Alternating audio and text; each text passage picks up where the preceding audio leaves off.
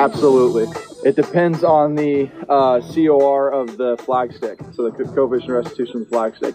In U.S. Opens, I'll take it out, and every other tour event, when it's fiberglass, I'll leave it in and bounce that ball against the flag stick if I need to.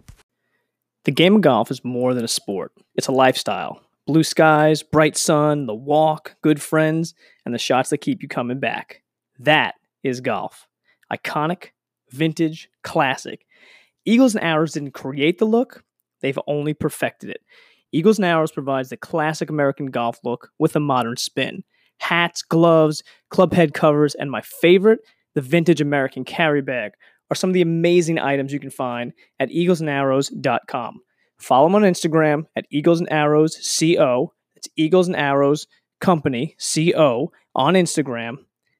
Love golf, live life, Eagles and Arrows.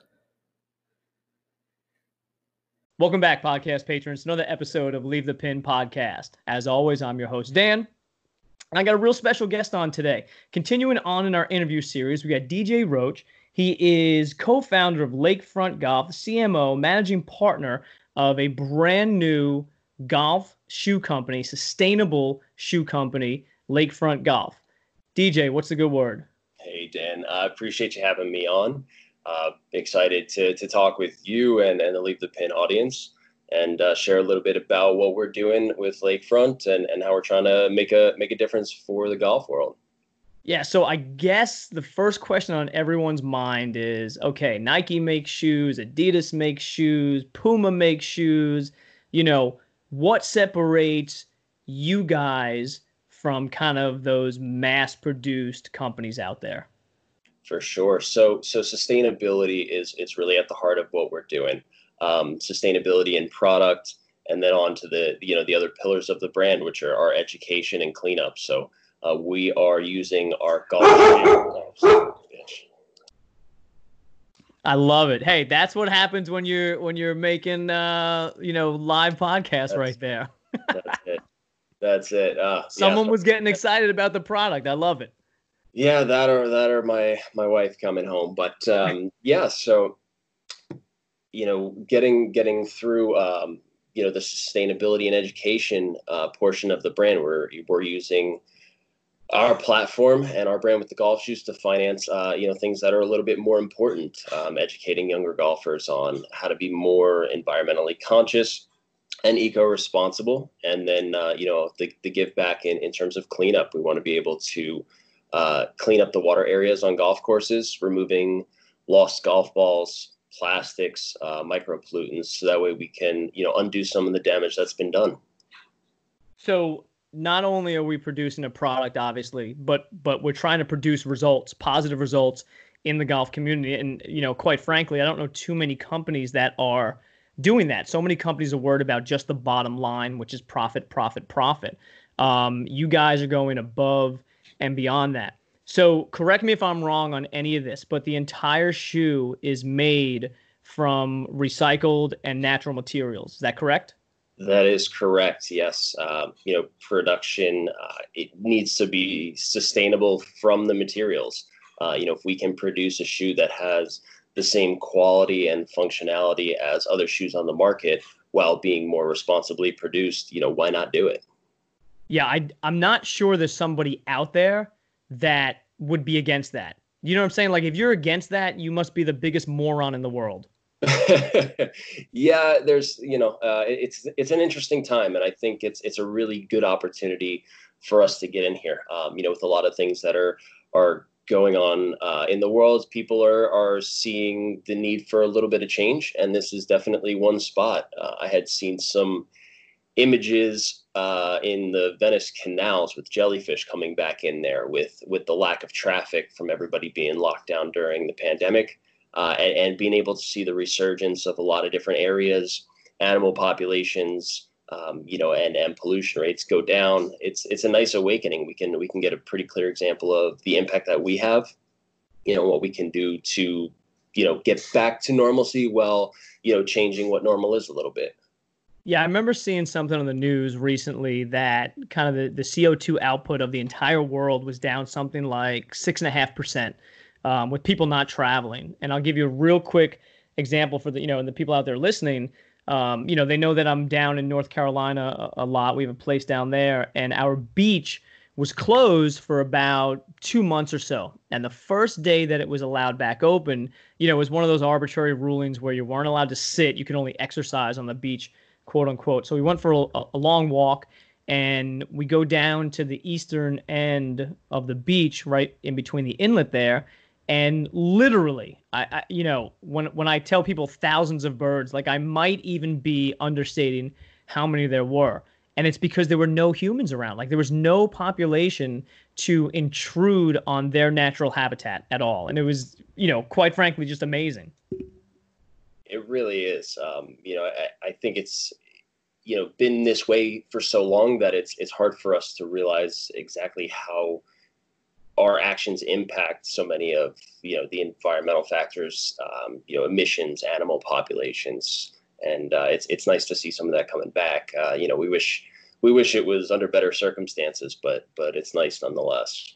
So where does this idea stem from of creating a golf shoe that is literally, completely sustainable, taking used products and giving them a new life along with natural, reoccurring products in the shoe? Where does that, does that come from a dream? Does it come from years of speaking with people or identifying a need? Sure. No, it's even a little bit more organic than that. My partner, Alex, is what most people would consider relatively late to golf. He had started playing a couple of years ago. And as new golfers are all too familiar with, there's a lot of golf balls that get lost in the water, in the water, in the woods, and really all over the place. We go through balls pretty fast when we're early on in our, golfing journey. So he's in Europe, he's in France, so they tend to be a little bit more aware than the majority of the U.S. population in terms of their impact. So he was looking for a way to recover those balls, to repurpose them, especially the ones that are no longer usable as golf balls. So his initial idea was to turn lost golf balls into golf shoes, and unfortunately, the type of rubber and the production of the original golf ball makes it virtually impossible to recycle. But the idea kind of snowballed from there, and said, well, I mean, there's got to be a better way to making footwear than has been done in the past. In talking with a designer and a couple of our contacts, we've been educated on different materials that can be repurposed, where in a smaller scale, it's a lot more efficient to produce that way, and it's something that some of the bigger companies might struggle with just because of their already established production methods and sales channels. Yeah, I'm sure retrofitting some of those companies into sustainable commodities is probably way too difficult. And you guys are starting kind of right in on the ground floor. So first off, what materials are the shoes made of? So we can't get too deep into that just yet. We do have some exciting launch stuff coming over the next couple of weeks that'll really engage with the materials and do a little bit of an education on how we use what we use. So we're excited to share all that. But there's a lot of great materials that can be harvested organically. So I mean, rubber and cork, pineapple and apple can be turned into leather. A lot of those guilt-free options, stuff that's a lot more sustainable than what's typically out there. So you're telling me that my golf shoe can be made like out of two of my favorite fruits, pineapples and apples? It's very possible. Yep, absolutely. I mean, that's like, for people listening out there, that's mind-blowing stuff, because we're used to, for golf shoes specifically, leather.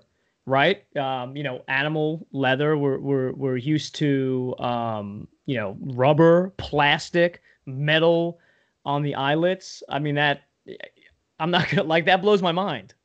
For sure. And there's a lot of consumer stuff out there that's just deserving of a second life. I mean, using single-use water bottles, getting rid of them, and having that stuff wind up in a landfill is really a waste for everybody. being able to, reuse plastics, melt them down and repurpose them and combine those with some natural materials really is a lot more efficient and a lot more eco-friendly. And that's what we're shooting to do. Now, I remember, I think it was last year, Adidas came out with the Parlay line, which is made from recyclable materials, golf shoes, running shoes, et cetera, et cetera. I got real excited about that.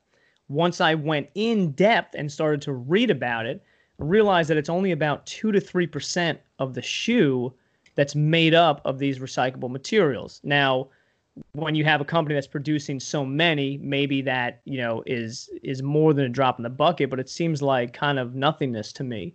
You guys, I'm assuming, are dedicated all the way through to go 100% recyclable and natural materials, right? Yeah, absolutely. And look, as far as the shoe Adidas came out with, my hat's off to them. It's a step in the right direction. We definitely want to see that, be taken from a step kind of through completion and really commit to doing that. But I definitely understand the challenges that a company as big as Adidas would face. Being able to repurpose and natural materials. Sometimes, the construction process is a little bit more expensive. And they have to constrain to certain markets and distribution, wholesaling, and then leaving margin in there for retailers. So, it's a lot more difficult. Whereas with us being able to operate direct to consumer, we can still spend a little bit more in the production, but still maintain, the similar price range for the consumer. For sure. And I mean, that's super important too, because people don't like doing things that are different. So if someone's always spent $150 on golf shoes or $40 on golf balls, and you come up with something that's better for the environment, it might be $1 or $2 more. Like, people scoff at that stuff. They'll say, well, why would I pay an extra $5? Not realizing how much of an actual help this has on the environment, and really how much of an investment this is into the environment. Sure. I mean, it's one of the things that I'm excited to deliver is a lot of transparency. When you go to a pop-up vendor and there's a better cash price than a credit card price, it's something that we can tend to get a little annoyed at. But as soon as they explain we're getting killed on our transaction fees, and that's why we need to charge a couple of cents more for the credit card, we're okay with that. It's something that we understand and can get behind. So, that kind of transparency, we need to have as well. I mean, people are a lot more apt to engage with a product if they know why the costs are what they are and what the benefit is to doing that. It might cost us 5% more to produce a shoe, but we're doing this by recycling, maybe 8 plastic water bottles and instead of using cow leather and being harmful to them, we're able to do it more sustainably in a guilt-free way. And I think people really appreciate that, and it resonates. And but still being able to be in the same price point is just an automatic advantage.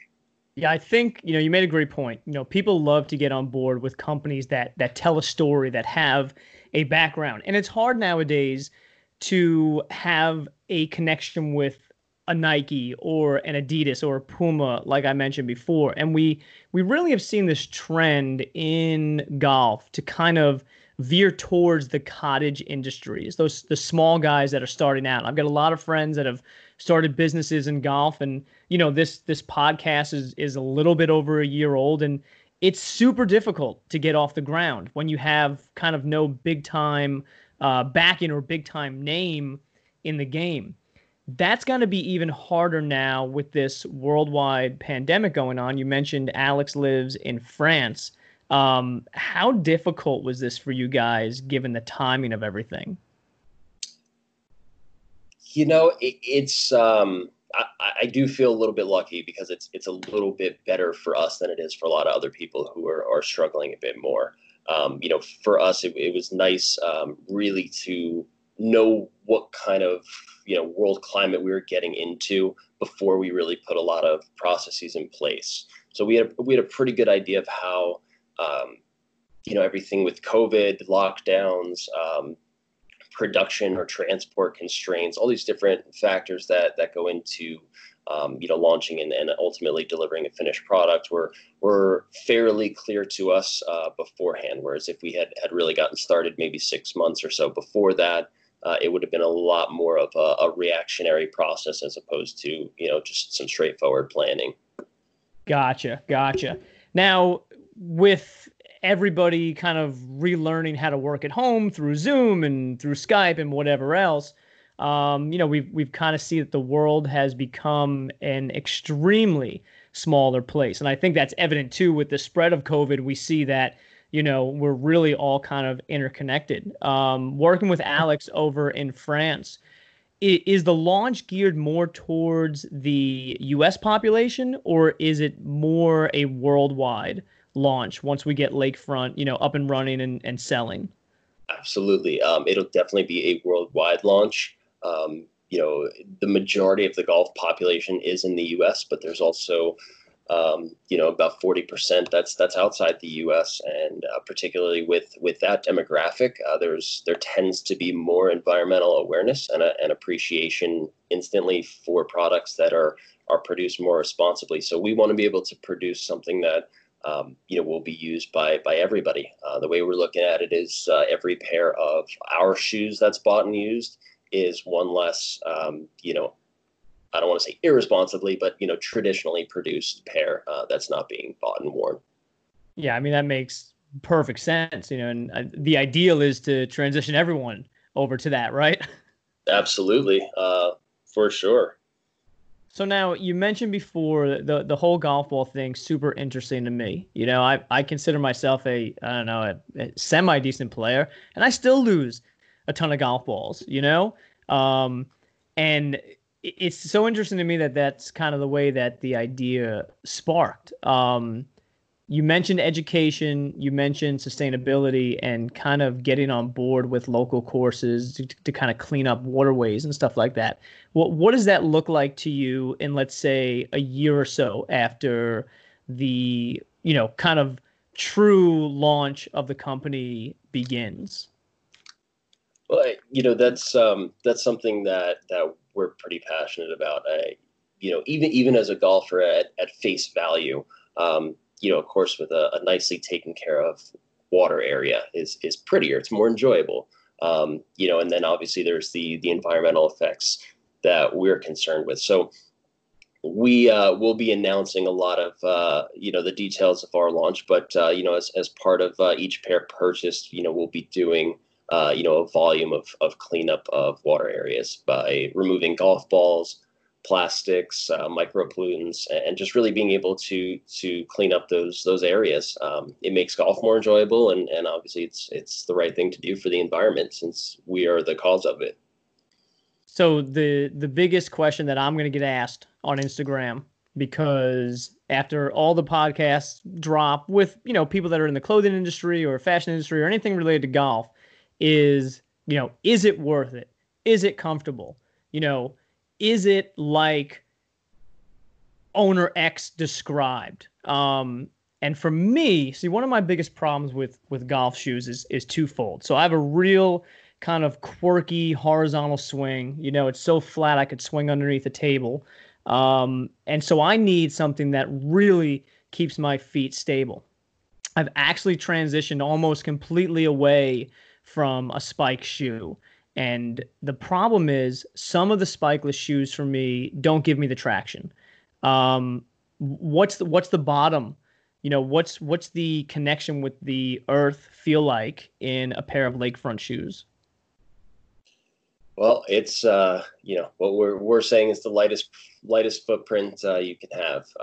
But we're a spikeless golf shoe.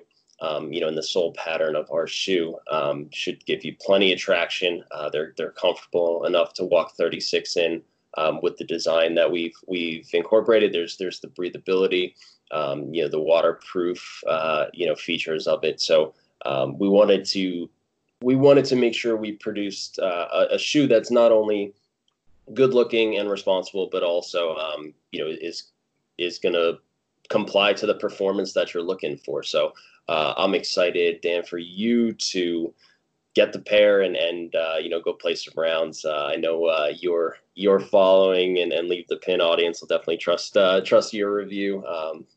As familiar as they are with you, but you can definitely expect comfort, durability, traction, and all the things that you're looking for when you go out and want to play a good round.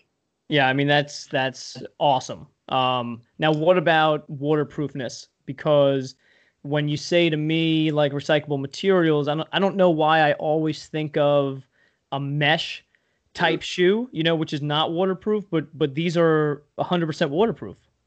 Like how is that done?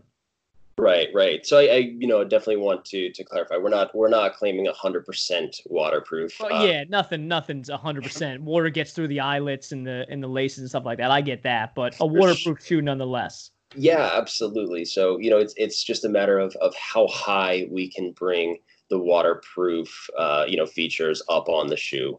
So obviously if you're going to go into ankle deep water in any shoe, it's not waterproof.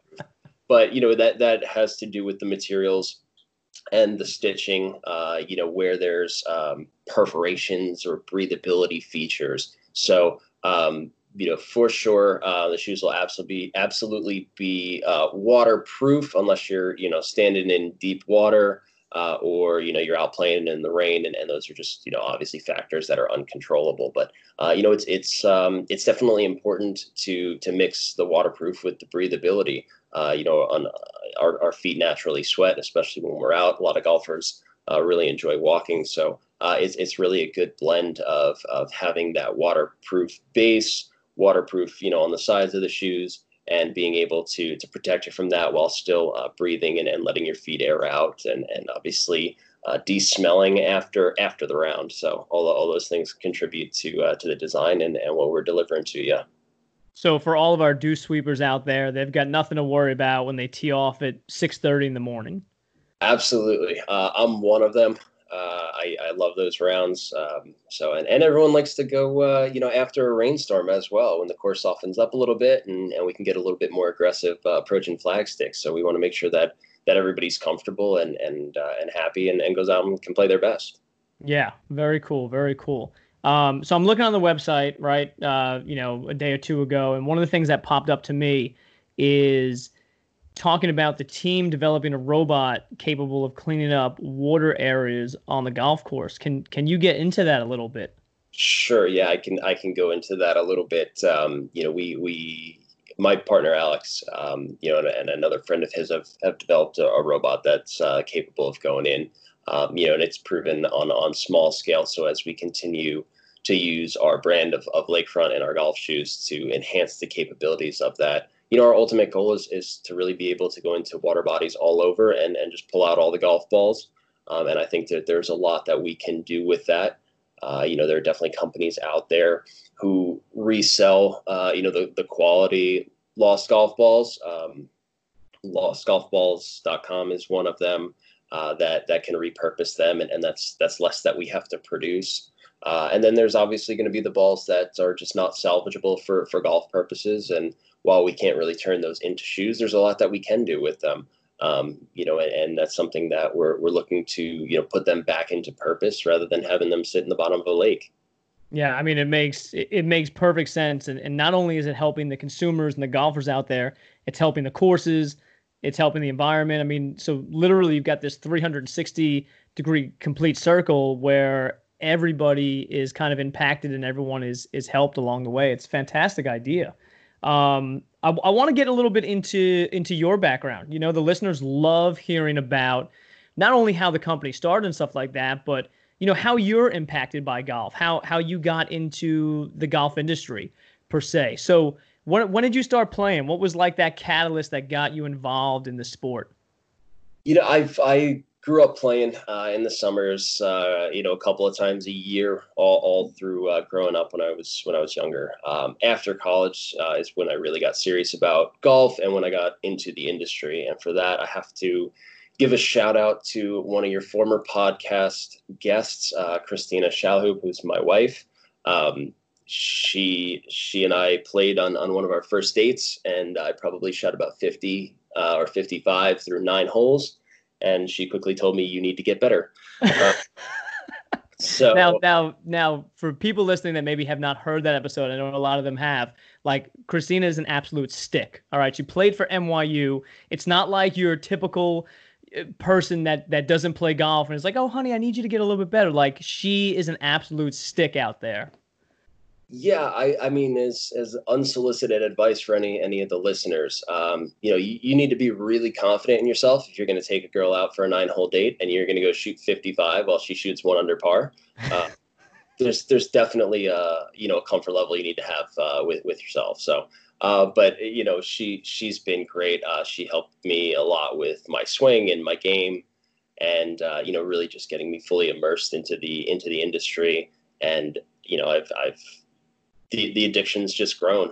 Everyone's got that one shot that keeps them coming back, and I've had those on the course, but then there's her as well that keeps me readily involved. Yeah, and I'm sure it keeps you grounded as well. When you start getting a little bit good in your game, you realize like, oh, she's out there just killing it day in and day out. It does. And there are those days now where I go out there and beat her, so that makes it worth all the while. Nice. Now you guys are in Tennessee now. How often do you get to play? Well, we were pretty lucky during lockdown. The municipal courses stayed open and free, so we've played probably 3 times a week for the last 3 months before having to kind of get back to reality a little bit with things starting to open slowly. So we play as much as we can. We'll play at least once a week. If not more. We just went down to Hilton Head, South Carolina last week and played 3 rounds. So, it's any chance we get. It's a great thing that we can do together and just be outside. Now we were talking before we started recording, just talking about how you've kind of bounced around the entire country as far as, areas to live in. What are your, I don't want to say top 3 courses. I hate putting a number on things, but what are your favorite courses that you've played over the last 5 years or so? Oh boy. I loved Streamsong in the Orlando area in Florida. They had 2, now they've got 3 courses down there, which are just, immaculately maintained, really landscapes, not like too much else. And just great tracks. Out in Washington, we got out to Chambers Bay, which is a must for anybody who's out that way. Coeur d'Alene in Idaho, northern Idaho is really great. They're known for that floating 14th green where you take a little boat. Someone approves of that. I got to ask you, what yardage was it playing the day that you were there? Excuse me? What yardage was that green playing, that whole plane when you were there? It was on the card. It was about 155 yards. And then when you get up on the tee, it's about 250 yards. Yeah. And what's, I don't know if people know, but it's on a track system, like in the middle of Lake Coeur d'Alene, and they can make it like 98 yards to I think like 270 or something for the par 3. It's insane. Yeah, it was about 155 yards, and the wind tends to blow directly in at you, and really, similar to 17 at Sawgrass, it's a massive green complex. If it wasn't a giant lake around it, it'd be extremely easy to hit. But as soon as you get there on the tee box, and the kind of adrenaline and the nerves start flaring up, a lot of us aren't really ready. So I think I washed 2 balls on that hole, and took a long slow ride out in the boat to the green to take a drop.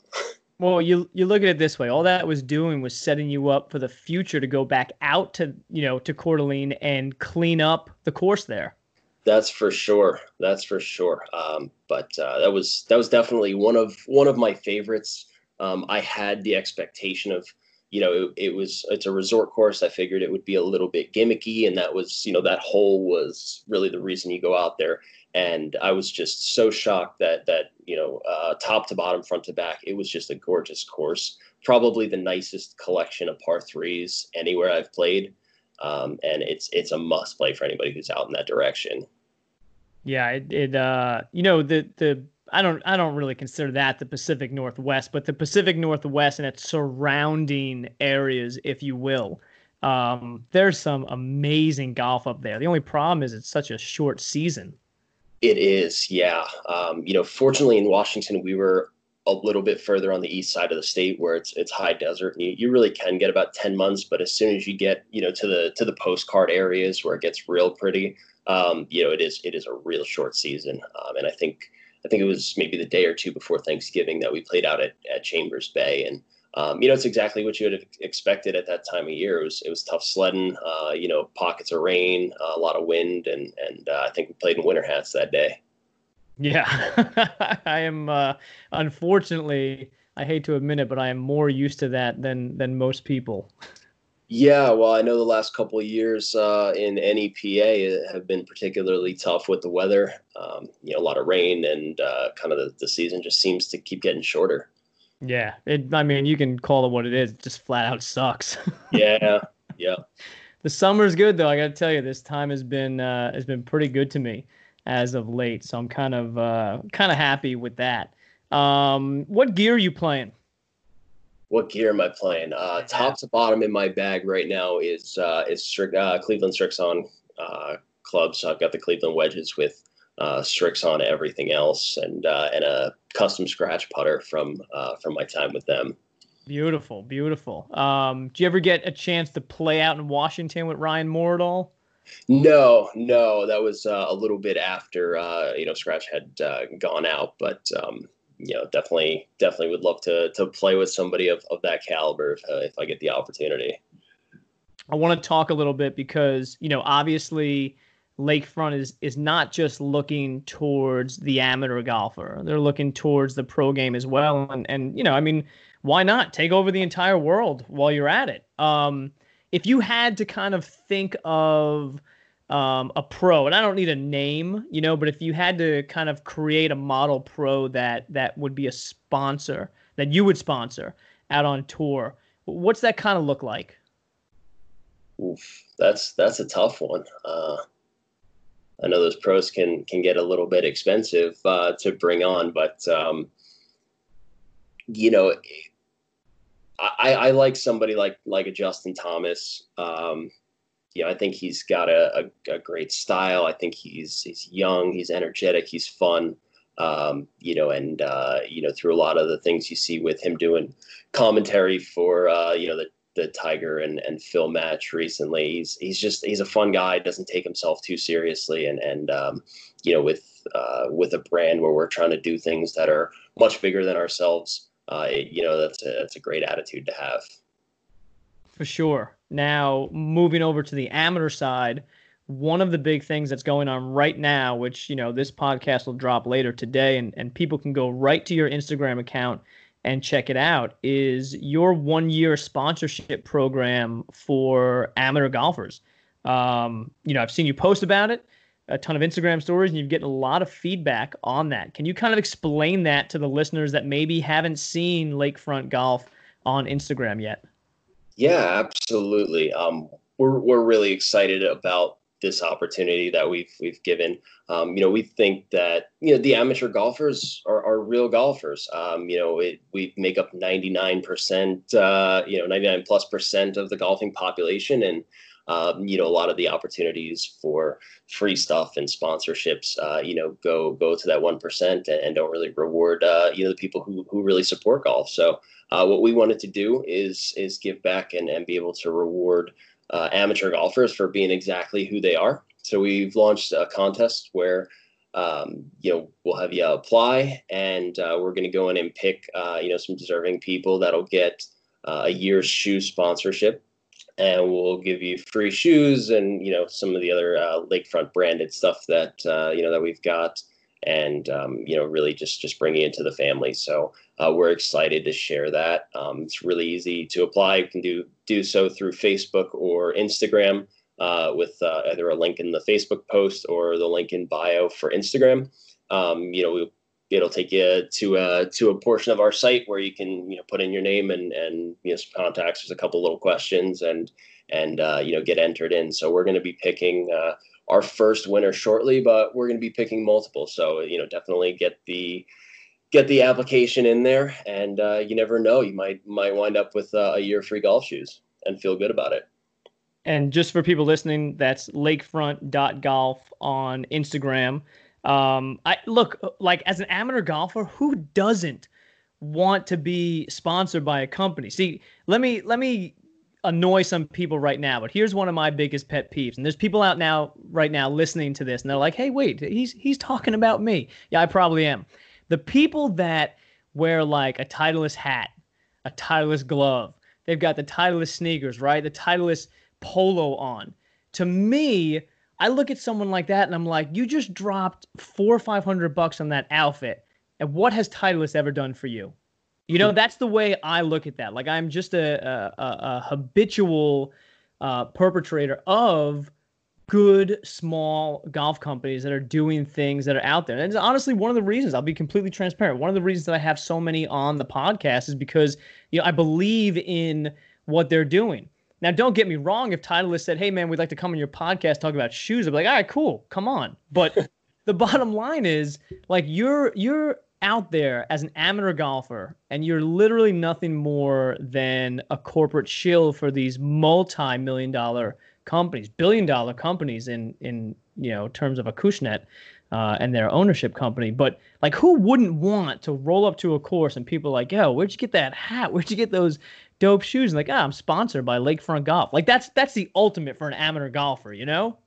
It is. It is. Being able to say that, I think, adds 10 yards off the tee as well. So, it's a huge confidence boost. But, we think, a lot of amateur golfers are deserving of that. And we love having just the organic ambassadorship to the brand. When you play with your friends, people, they post swing videos, they take pictures, they really engage, and it's such a viral community of golfers that we really want to reward people for just doing what they do. We think it's incredibly valuable, not only to a brand, but, to the greater mission that we're striving towards. Now, in terms of release dates and kind of time frame for release of the golf shoes, what are we looking at over the course of the next year? Are we doing, a single pair?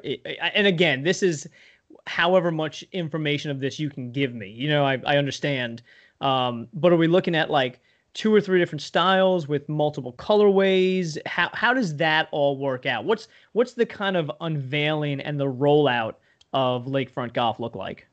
Yeah, absolutely. So we'll have the pre-order open near the beginning of September, so everyone can go and get their shoes ordered at that point.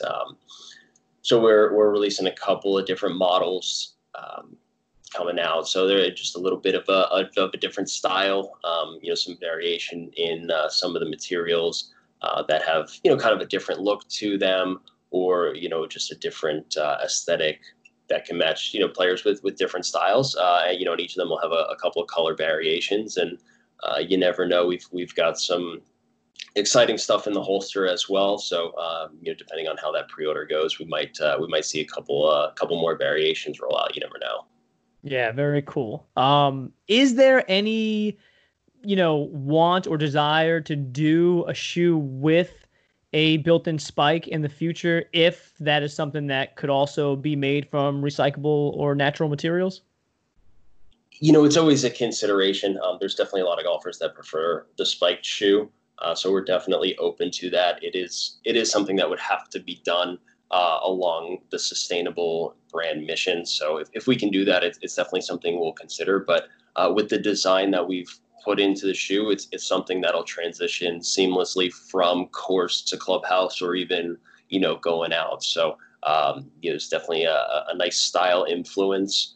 We think that it'll work well and match with a lot of the apparel companies out there.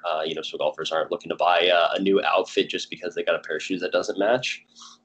But we want to make sure that we can provide as multi-purpose a shoe as we can, and it's a little bit tougher with something with a traditional spike, but it's something that we would definitely consider if we can do it in a responsible way.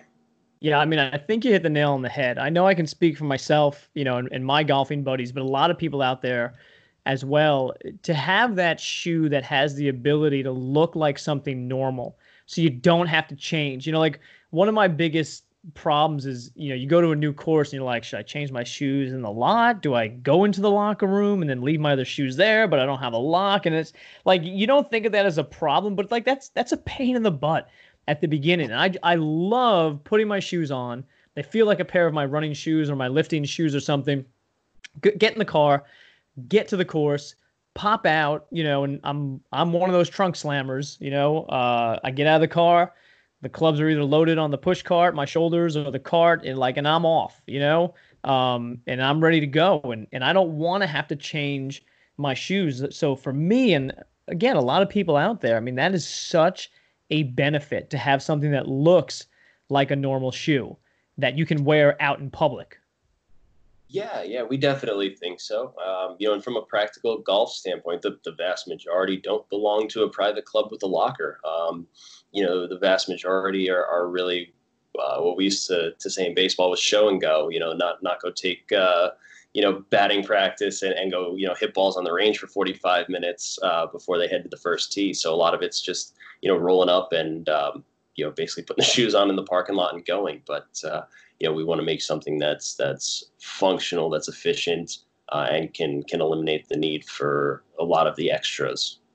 Yeah, and there's nothing worse than having like a pair of spiked golf shoes, maybe even a pair of, wingtips, something that looks out of place everywhere else but the course, and then somebody being like, hey man, let's go into the grill room, or, let's go get something to eat in there. And you're like, yeah, okay, my other shoes are kind of in the car. Like, nah, come on, and then you walk in and everyone looks and like, oh, that dude's a golfer right there, which isn't a bad thing, but some of the kind of the old ways of dressing are kind of making their way out in the golfing world, which I am, all for. Like, there is nothing better for me than to put a pair of, non-spike shoes, spikeless shoes that kind of look like a pair of runners, t-shirts, shorts, and go to my local muni and play 9 holes carrying my bag. That's the ultimate for me. Yeah, absolutely. I mean, golf in itself is not a cheap hobby. Clubs, balls, tee times, it adds up. So, when we're talking about buying another pair of shoes for some people that, you might not wear other than on the course, it's an additional expense. I know for a long time before I started really taking the game seriously growing up, I'd play in sneakers. It's not as good of an experience, but I wasn't, necessarily going to drop $120 on shoes that I wasn't going to wear other than a couple of times a year. But, we're definitely in that crossover. So something with, a molded spike as opposed to, a traditional spike is definitely a lot more versatile for everybody. Yeah, no, that's the truth. I'm all for it. I've got a good buddy that helps out in the pod, Tyler, the creator. Everyone knows him out there. And he actually wears a pair of Nike Rochers that were golf shoes just as normal now. The nubs have kind of worn down a bit, and he's transitioned them to normal shoes, and you would never know. So that's the perfect example of a good golf shoe that can make the transition, just like yours. And you're going to be able to wear it out in public, and people aren't going to give it a second glance. You're not going to make click-clack noises as you're walking through the store, or whatnot. You're not going to attract attention. It's just going to look good on you. Absolutely. So DJ, give us all the information, where people can find you, when the unveiling is going to happen. Promote right now. Let them know where we're going to be able to get Lakefront Golf. Absolutely. So our direct website is lakefront.golf. You can go on there and everything and anything will be on there. If you check us out on Instagram, it's the same, lakefront.golf. And then Facebook name is Lakefront Golf as well. So we're trying to make it nice and easy. We'll be able to order in September, and we're excited for everybody to get a look. Over the next couple of weeks, we'll be dropping a lot of the design details and some of the other exciting things that we're doing to help promote our launch. The amateur sponsorship contest is going on right now. We will be picking multiple winners, with the first one coming up fairly soon, within the next week, and we're really excited to do that. So, we definitely want to make a community of golfers around the mission as well. So, if there's anybody who wants to get involved in the mission, who wants to get involved with spreading the word, other companies or partners that want to really be part of the mission and make a difference, please feel free to reach out to me. I'd love to chat with you, and let's really make a difference. Yeah, people, and honestly, like, no joke, if you're an amateur golfer, why wouldn't you enter this contest? It's a year of free shoes and just swag from Lakefront Golf, and you're literally going to turn into a sponsor golfer. It doesn't matter if you're good or not. It's just about, like DJ said, spreading the word and putting it out there. So if you haven't applied for this yet, go to their Instagram page. I'll put a link in our bio. I'll put a picture up on the Instagram story, and then we'll also link it in the liner notes to this episode when it drops. DJ, I can't thank you enough, dude. I mean, honestly, I'm super excited to see the finished product. Well, we're excited. We're excited to show it to you. I really appreciate you having me on. And as soon as I get up through the PA area, we'll definitely get out and we'll play. For sure. That sounds great. All right, people, as always, either get busy golfing or get busy dying.